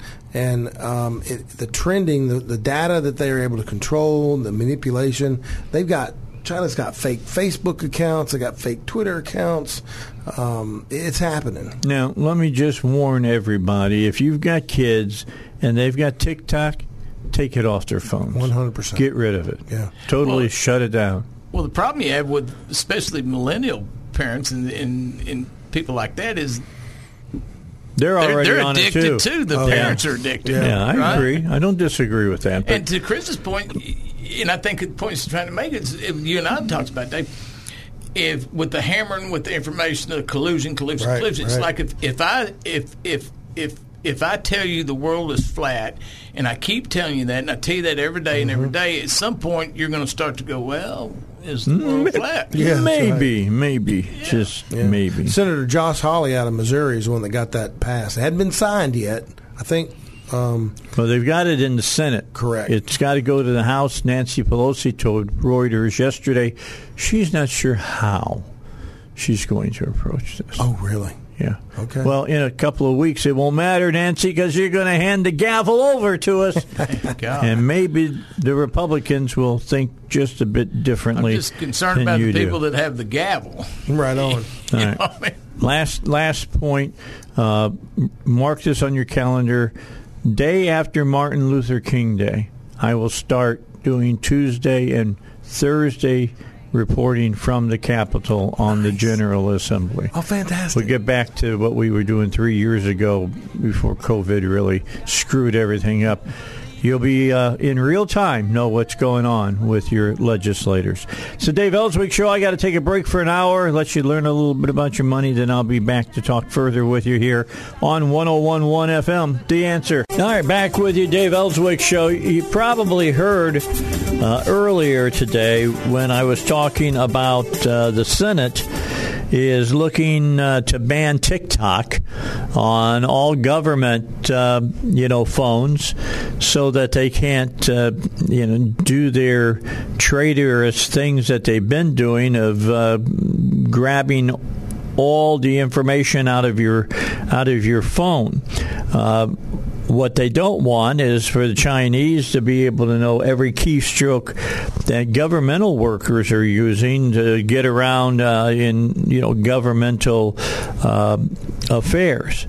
Well, there had been information out that the Senate was willing to do it, but not so much what was going to happen with the House. Well, I've got a story here. Just broke a couple hours ago. I just seen it right now. House Speaker Nancy Pelosi supports the inclusion of language banning TikTok on government devices in the omnibus spending bill she hopes to pass by the end of next week. We'll see if that happens. Pelosi told reporters on Capitol Hill that she would support adding the ban to a $1.7 trillion spending bill that will fund the government until the end of September 30th, 2023. Earlier this week, legislation banning the video sharing app on government devices passed the Senate unanimously. The ban is sponsored by Republican Senators Rick Scott and Marco Rubio of Florida, as well as Tom Cotton of Arkansas and Josh Hawley of Missouri. The issue is moving in Congress after major security concerns were raised by both Democrat and Republican lawmakers, and even the Biden administration got into the mix. FBI Director Christopher Wray warned this month that Chinese officials have broad access to TikTok, which allows them to manipulate content and, if they want to use it for influence operations. All of these things are in the hands of a government that doesn't share our values and that has a mission that's very much at odds with what's in the best interest of the United States, said Wray. That should concern us. TikTok's chief operating officer told Senate lawmakers in September that the social media giant does not share user data with its parent company, the Beijing-based ByteDance. Now, I'm going to tell you right now, the senators that heard them say that basically called yes on it. All right, very loudly, because they know that's not the case. TikTok and ByteDance are currently under investigation by the Treasury Department's Committee on Foreign Investment in the U.S., which evaluates national security risks associated with foreign-owned companies operating in the U.S. or foreign investments in American companies. I mean, seriously, TikTok can follow your every keystroke on your phone. And they grab all the information they can. They make little files on everybody. They've got all that information, and maybe that's not important right now. But, the Chinese play the long game. And that's not to say that 10, 15, 20 years down the road, maybe, you've wanted to get into governmental work, and now you are. When you were, 20 years old, you were out there playing and watching TikTok for all the cool little videos that you could watch. But not so much anymore. However, they're in your phone. And there's people that will tell you that you should not even get on TikTok because they're putting bots in your phone that can follow you for forever. And so they're setting up their own kind of espionage wing, so to speak, that can happen. And I don't have control now with my boys or my daughters. They're all grown up, but I've told all of them they shouldn't be on TikTok. I found out my granddaughters were on it, and I told my daughter, I said, you need to get them off of that. It's not a good thing. And I know Jimmy was talking about it earlier today, about how, people get hooked on it. Well, I'm not so much worried about them getting hooked on it. My problem is allowing the Chinese to get a hook in your phone. That as you carry on with a new phone and you download photos to the new phone and whatever, that all of that still is working on your phone. So, but I am like Jimmy. There's a lot of people out there that don't think there's anything wrong with it. They got this view. A lot of people have this view that, the world of social media is that there's nothing out there that can come back, bite you in the butt, and do damage to you. That is absolutely wrong. That is not the way you should be looking at this. Anybody who can track you through every keystroke you make and they're holding on to it is to be doubted as far as I'm concerned. And I don't want them in my phone. At least that's what I don't want as far as that's concerned. Okay, so I'm taking a look here about Lori Lightfoot as well. I want to bring you up to date on some of the news stories. And some of them are not big enough that, like Salem is not covering up on them. They're looking at right now what's going on as far as Wall Street's concerned. Fox News' Katie Pavlich slammed Chicago Mayor Lori Lightfoot's decision to block the media and the public from being able to monitor police scanners, saying it affects reporters' ability to cover local crime and potentially endangers residents. Quote, in terms of the police scanner traffic, that's not just used by media. It's actually used by a lot of people in these neighborhoods who listen in so that when there is a shooting or there is a high-speed chase, they know where it is. And they can protect themselves and their families not to go into those certain areas, she said, while she was on the 5 yesterday. Lightfoot announced in mid-December the city would transition toward the use of an encrypted radio frequency accessible only to those with a decryption key. The mayor hit back at critics who said the move is a form of censorship, arguing it's about police safety. If it's unencrypted, says the mayor, and there's access, there's no way to control criminals who are going to also get access to listen in and adjust their criminal behavior in response to the information that's being communicated. Pavlich said if Lightfoot were really concerned about public and police safety, she would stop backing soft on crime policies. Quote, the bigger picture is if you really want to protect police officers, Lori Lightfoot would put pressure on the prosecutors to keep the revolving door of criminals off the streets, she said. These cops are encountering the same people over and over again in the same neighborhoods, committing the same crimes, and yet they're still being let out of jail.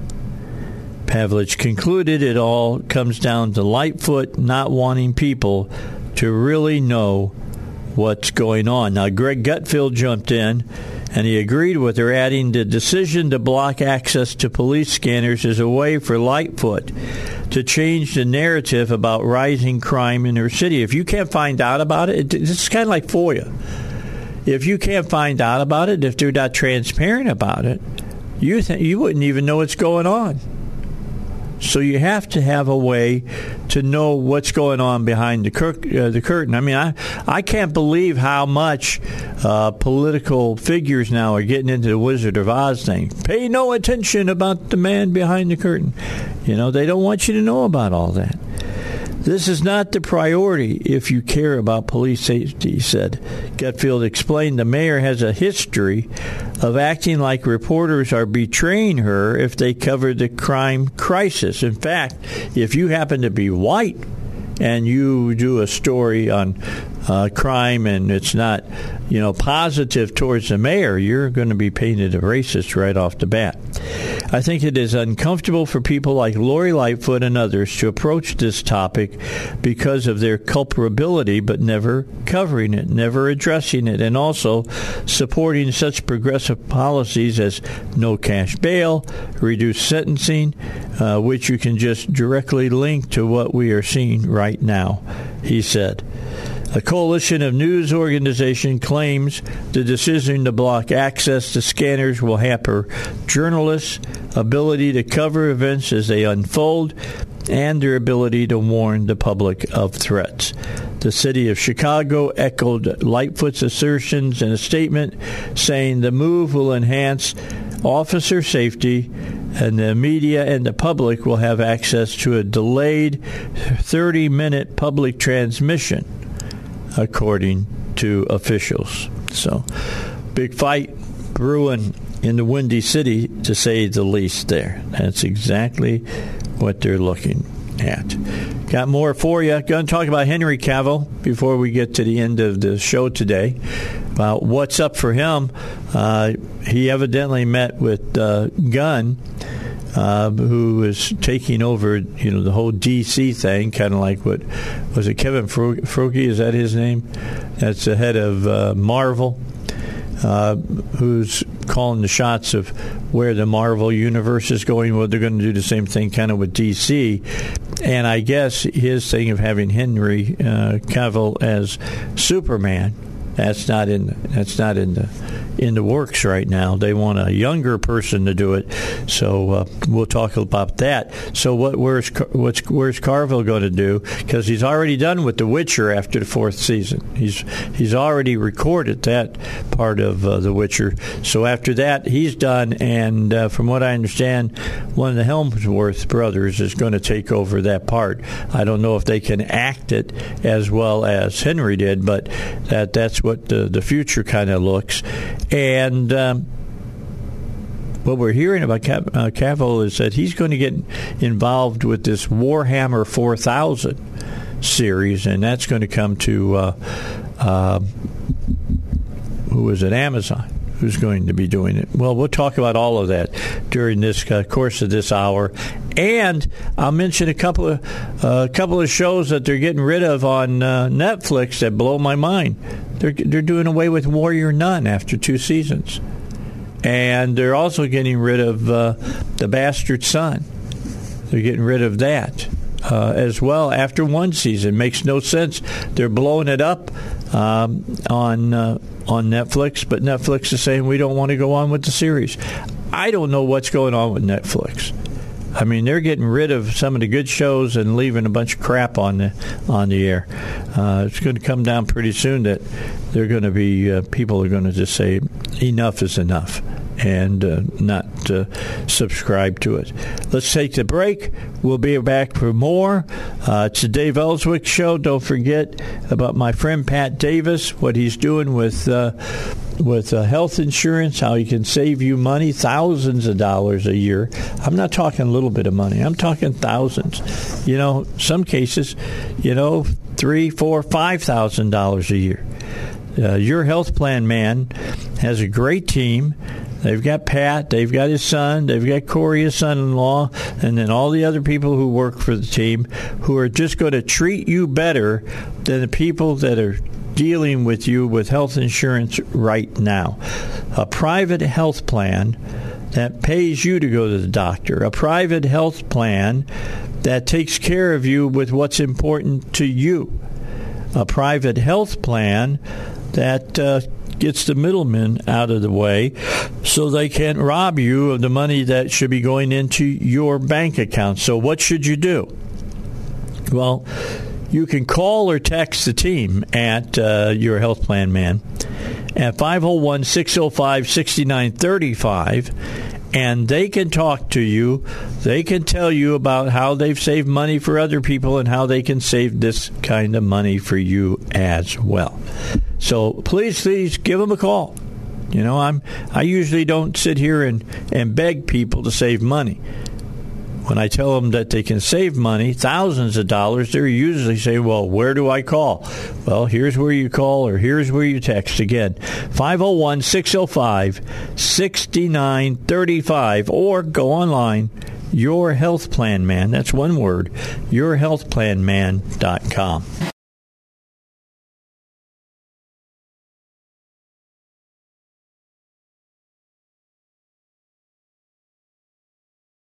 To 9:25, man.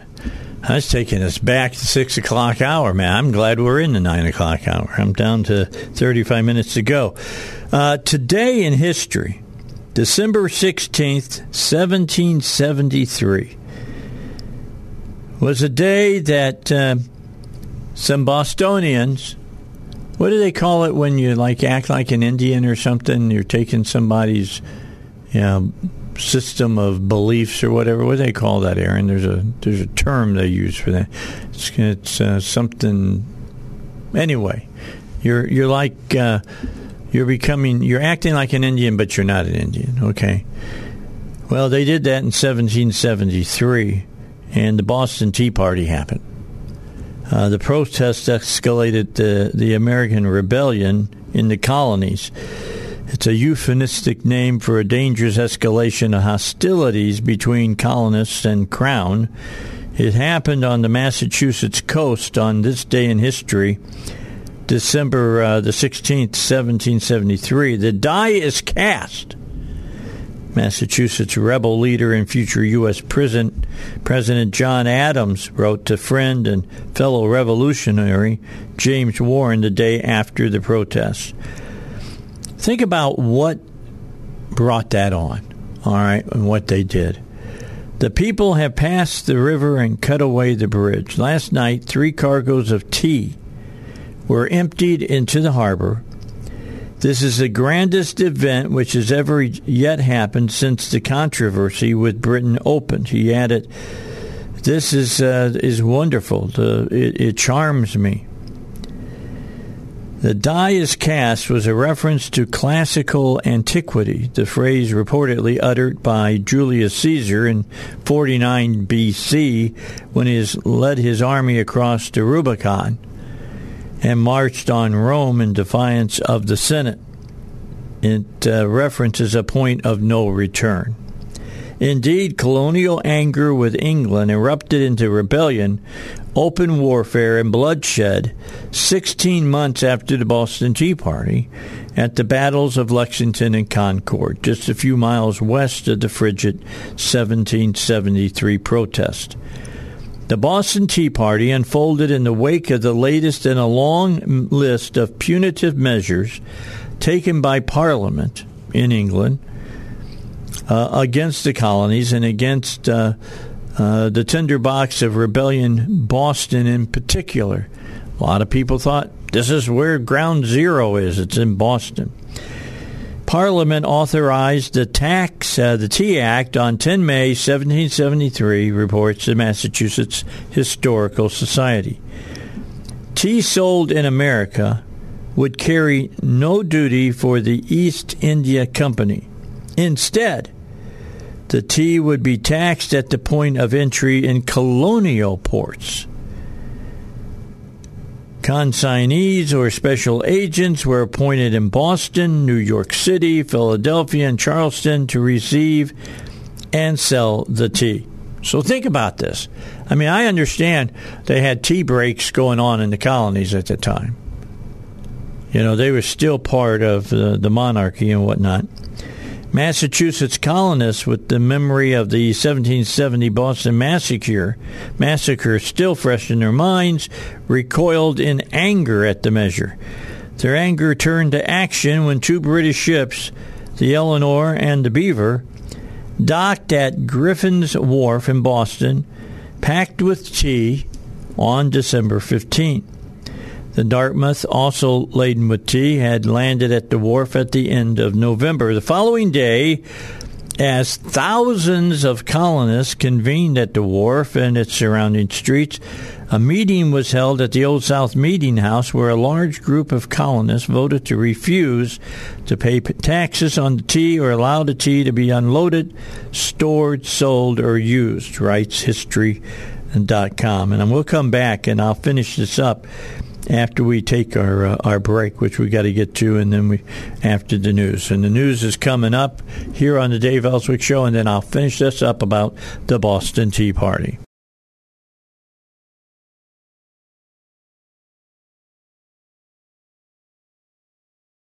All right, 25 minutes till 10. Let me finish up this day in history. Today was the Boston Tea Party. A much bigger event than a lot of people think it was. I think it's like about 20 or 30, rum liquored up guys went down to the, Boston River and threw some tea. It was a lot bigger than that. Now, there were 3 big British ships that had tied up at the wharf. And the following day, as thousands of colonists convened at the wharf and its surrounding streets, a meeting was held at the Old South Meeting House, where a large group of colonists voted to refuse to pay taxes on the tea or allow the tea to be unloaded, stored, sold, or used. That according to History.com. That night, a large group of men, many reportedly members of the Sons of Liberty, that would be the group led by John Adams' brother, Samuel Adams, disguised themselves in Native American garb, boarded the docked ships, got on the ships, and threw 342 chests of tea into water. Now, that doesn't sound like much. Well, let's look a little deeper into this. The protest, by the way, is recreated each year with a march from the Old South Meeting House in downtown Boston to the Boston Tea Party ships and museum on wharves surrounded by modern high-rises today. I didn't know about this. I'm going to have to go to Boston sometime during the future at this time and watch the recreation. The protesters were ordered by our commander to open the hatches and take out all the chests of tea and throw them overboard, said protester George Hughes, and said the act of rebellion was underway. We immediately proceeded to execute his orders, first cutting and splitting the chests with our tomahawks. so as thoroughly to expose them to the effects of the water. We were surrounded by British armed ships, but no attempt was made to resist us. It took us about 3 hours with 100 men to dump, are you ready for this? 45 tons of tea in the Boston Harbor. It wasn't just a few pounds of tea, folks. I mean, it's not like, they went down to the grocery store and bought, 20 boxes of big boxes of Lipton tea, and threw them in the water. The cargo was worth about $1 million in today's dollars. Britain responded in March with its most punitive measures yet, the coercive acts. They closed the port of Boston and ruthlessly ended Massachusetts' long tradition of open town meetings. By the way, how many Minutemen were there at the start? 81. 81. The match of revolution, though, had been lit. The people of Massachusetts stood their ground then in Lexington in April of 1775 and retook their rights from the British Empire by force. The British fled Boston March 17th, 1776, ending the first phase of the revolution in victory for Massachusetts, 4 months before the Declaration of Independence and the continuation of hostilities in the other colonies. The Boston Tea Party not only led directly to the American Revolution, it also inspired a revolution in our national dietary habits. Americans today prefer coffee over tea by a wide margin, contradicting global drinking trends, especially those in Britain, where they still drink tea in the morning, not coffee. Quote, coffee's popularity in the States can be traced back directly to the Revolutionary War, said Royal Cup Coffee and Tea of Alabama. Quoting from them, John Adams, our second president, even went as far as to declare tea a traitor's drink, and Americans everywhere united and vowed to only serve coffee in their homes. In their minds, tea equals British, and drinking it was seen as a betrayal to the colonies. The company adds, in all likelihood, we'd be a tea-drinking nation had John Adams not started a movement to ban the beverage. Adams called the protest an exertion of popular power. So maybe you learned something there. I did. I didn't know the whole thing about John Adams calling it a traitor's tea. To call that was what tea was, and that you should drink coffee to support the revolution. Well, I can say in America, we drink coffee to support the revolution, and I drink it a lot. I knock down about 9 cups of coffee a day, easy. No, I don't touch that stuff. Oh, I love it. I'm not a fan of coffee at all. I love it. You don't drink tea, do you? I'm going to have to bring this up with my GM. My GM drinks tea in the morning. I look like he's drinking... I don't really drink anything in the morning. I just... Black Gray Earl or whatever that stuff's called. Yeah, He's drinking Trader's drink. Yeah, I don't really drink anything in the morning. I just grab a bottle of water and I'm good to go for the rest of the day. Oh, you like to drink things that have no taste. Pretty much. That's the reason I don't like water. My problem is they tell me it doesn't have a taste, and I think I can taste every chemical that's available as far as water goes. You can just taste all the garbage they put in it. Supposedly that's good for you. But anyway, that's the Boston Tea Party today, back in 1774. All right. I'll take a break, come back, and let's catch up a little bit on culture. We'll catch you up on Henry Cavill. We'll talk about him. And I also want to talk about this new movie that's opening this weekend. James Cameron is a genius on how he makes movies. I'm going to be honest about that. But he's as anti-American as any producer in Hollywood. We'll talk about it in a moment on the Dave Elswick Show. Okay. I promised you to talk about Cavell. Well, he's reportedly landed in another new franchise, and he already loves it. Now, he was playing Superman. And what was the last? Justice League, I guess, was his last appearance as Superman. Although he showed up at the end of Black Adam. That was him in Black Adam. No spoilers. Yeah. Well, sorry. If you haven't seen Black Adam by now, it's your own fault. I mean, It's been at theater for a long time. So he showed up in that. And he went in to talk to Gunn, and I forget who the other guy. I'll get to that part of the story in a second. Anyway, then after doing Superman, he ended up back on the small screen at your home in Netflix's The Witcher franchise. And how many seasons has there been? Has there been 2 or 3 now? I believe it's only had 3. They're working on season 4 right now. Yeah, and 4 has already almost been completed, and Henry is in it. Yes. All right, he's in it for that one. So he's playing Geralt, and he now stars, and he's ready to star and produce an Amazon-led adaptation for Warhammer 40,000, according to reports.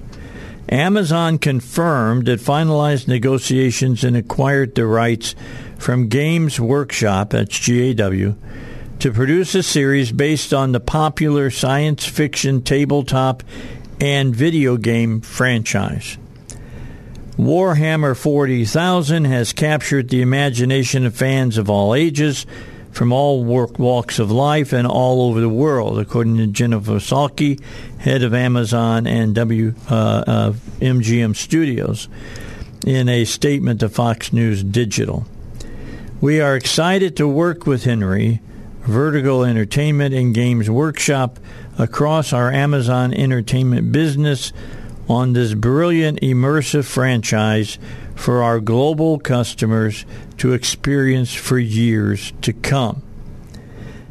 Cavell, a self-described nerd, he calls himself a nerd, who takes pride in building computers by hand, already enjoys the Warhammer franchise and has publicly shared that one of his hobbies includes purchasing Warhammer characters and pieces, then painting them by hand.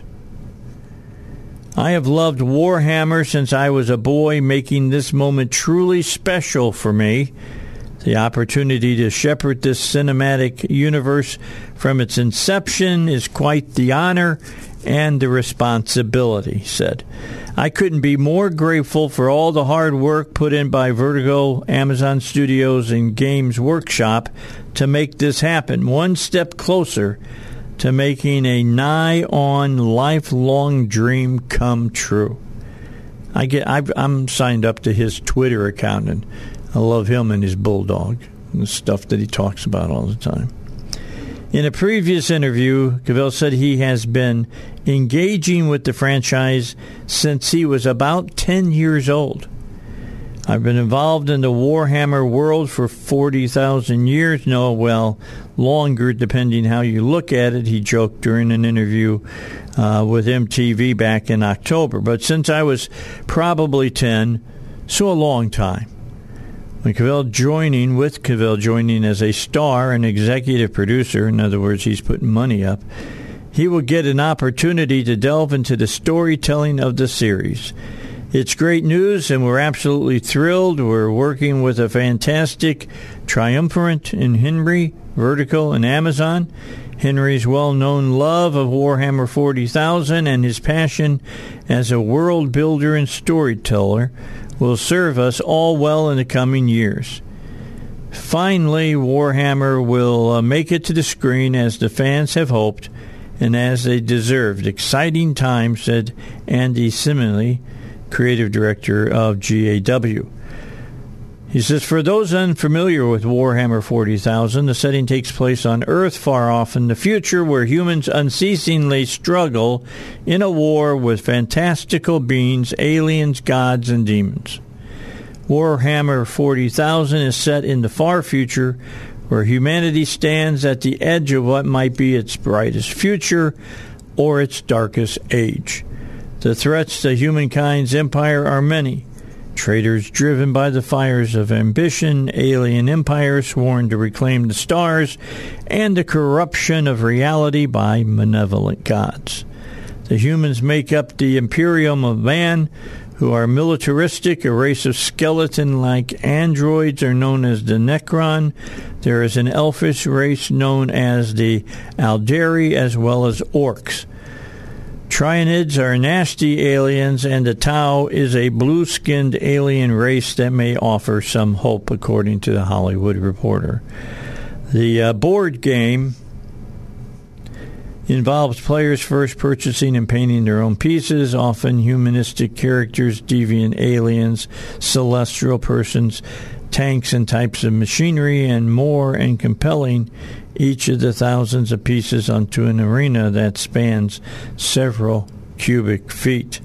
Players take turns through dice rolls, strategically moving their forces, utilizing each respective race's benefits and skills to slowly eliminate and ultimately defeat their opponent. Sounds like a cool game of Risk to me. All right. The franchise also released several video games as well. So it looks pretty cool. After Cavill's departure from the Witcher and Superman franchises, his supporters were left curious and perhaps even worried of how long it would be before they saw him again. While his decision to leave Netflix's The Witcher was previously announced, Season 3, which features Cavill, will air next year. Season 4 was also already announced, as well as a prequel, but neither will feature him. There is a prequel coming here in December, and I saw where he's not in that. More recently, Warner Brothers and DC Studios, getting to James Gunn now, announced they were also moving forward without the Justice League star. Why they're doing that, I don't get it, but they are. Co-presidents James Gunn and Peter Safran met with Cavill, who has donned the red cape since 2013's Man of Steel, and shared their vision of a DC cinematic universe. They say they're doing the same thing with DC they did with Marvel now. And said, hey, look, we want to do it, but we're going to do it without you around, which really kind of blows my mind as far as that's concerned. So we'll just have to see what DC's going to do. I mean, they just announced the other day that Wonder Woman 3 is not going to happen now. Well, and Wonder Woman 2 was kind of a bust. It wasn't it wasn't good. It still made a ton of money for them. It did, but so they're not going to do that anymore. I'm looking forward to the next big movie that Wonder Woman is going to be doing. You know her next role, right? She's playing Cleopatra. They're making a big screen adaptation for Cleopatra. Now, the last time they did that with Elizabeth Taylor, it was a bomb. All right, it was huge. It was a huge disappointment. But we got to hope that they do it this time, that it works out as far as that goes. And I don't know what's up with Netflix. Like I said, they've canceled Warrior Nun, Bastard Son, and a lot of other shows. And I don't know where they're going. I don't even know if they know where they're going. I don't think that they do know where they're going, and that can be bad. What happened to Netflix? Very simple. They used to be the only game in town, as you know. Not any longer. Warner is in on it. That's where HBO Max is at. That's going to change, by the way, from its name of HBO Max into Warner Max, I think is what they're getting ready to do. Then you got Discovery that's doing their thing. You've got Paramount that's doing their thing. Pretty soon, and it's something that I'm going to move to next year, I've got DirecTV. I'm getting rid of it. and I'll just pay a little bit of money to each of these systems so I can watch the content that I want to watch. I'll probably have HBO Max, and because they're going to continue on with the Empire of the Dragons. They're going to keep on with that one. I saw where Amazon, who was doing the big blow up for what was the takeoff that Jackson did, the Ring series. They're going that the new series that they started about the prequel is gone. They're not doing it anymore. I'll tell you what really irritated me about that, and because I've got Amazon, every time I tried to download it, it wouldn't download correctly. It was all screwed up. And that will convince me very quickly that I don't want to take part in their materials. So anyway, there's going to be a lot of changes. I'm buying. My wife freaked out. She said, "How big of a TV, Dave?" I've got a 65-inch right now. I'm getting an 85. For my bigger go home, right? For my living. No, I'm not going to have a bigger house. I'm just going to have a bigger TV. Yeah. I'll knock out the wall, move my couch back, so it'll look good. But anyway, yeah, I'm excited about all of this. I'm a big partaker of the wonderful world of television. My father was, I am, and I like doing it. Guess what, man? We're out of time. This time next week, I won't be on the air. Well, I will be, but it'll be a best of show, just so you know. I'll be with you next week, Monday, Tuesday, Wednesday, and Thursday. Then my Christmas break begins on Friday, and I won't be back until January the 2nd at that point. I'll have some special guests that are going to come in and fill in for me. We'll have special shows I'm doing. Jerry Stewart's got a show. We got a lot of different things that we're going to do during that segment, and then I'll come back. And then we're going to have some brand new things that are going to happen that we're going to announce to you, and so that you'll know what's on the way here on the Dave Elswick Show. I can tell you, we'll come on later, but we'll go a lot longer. All right? That's all I can tell you. They got me under, the GM is outside with a gun right now. If I say too much, he's going to come in and shoot me. I'll be back with you Monday morning, though, at 6 a.m. Power Panel will be here. So will I. So will you, I hope. And I'll see you then here on the Dave Elswick Show.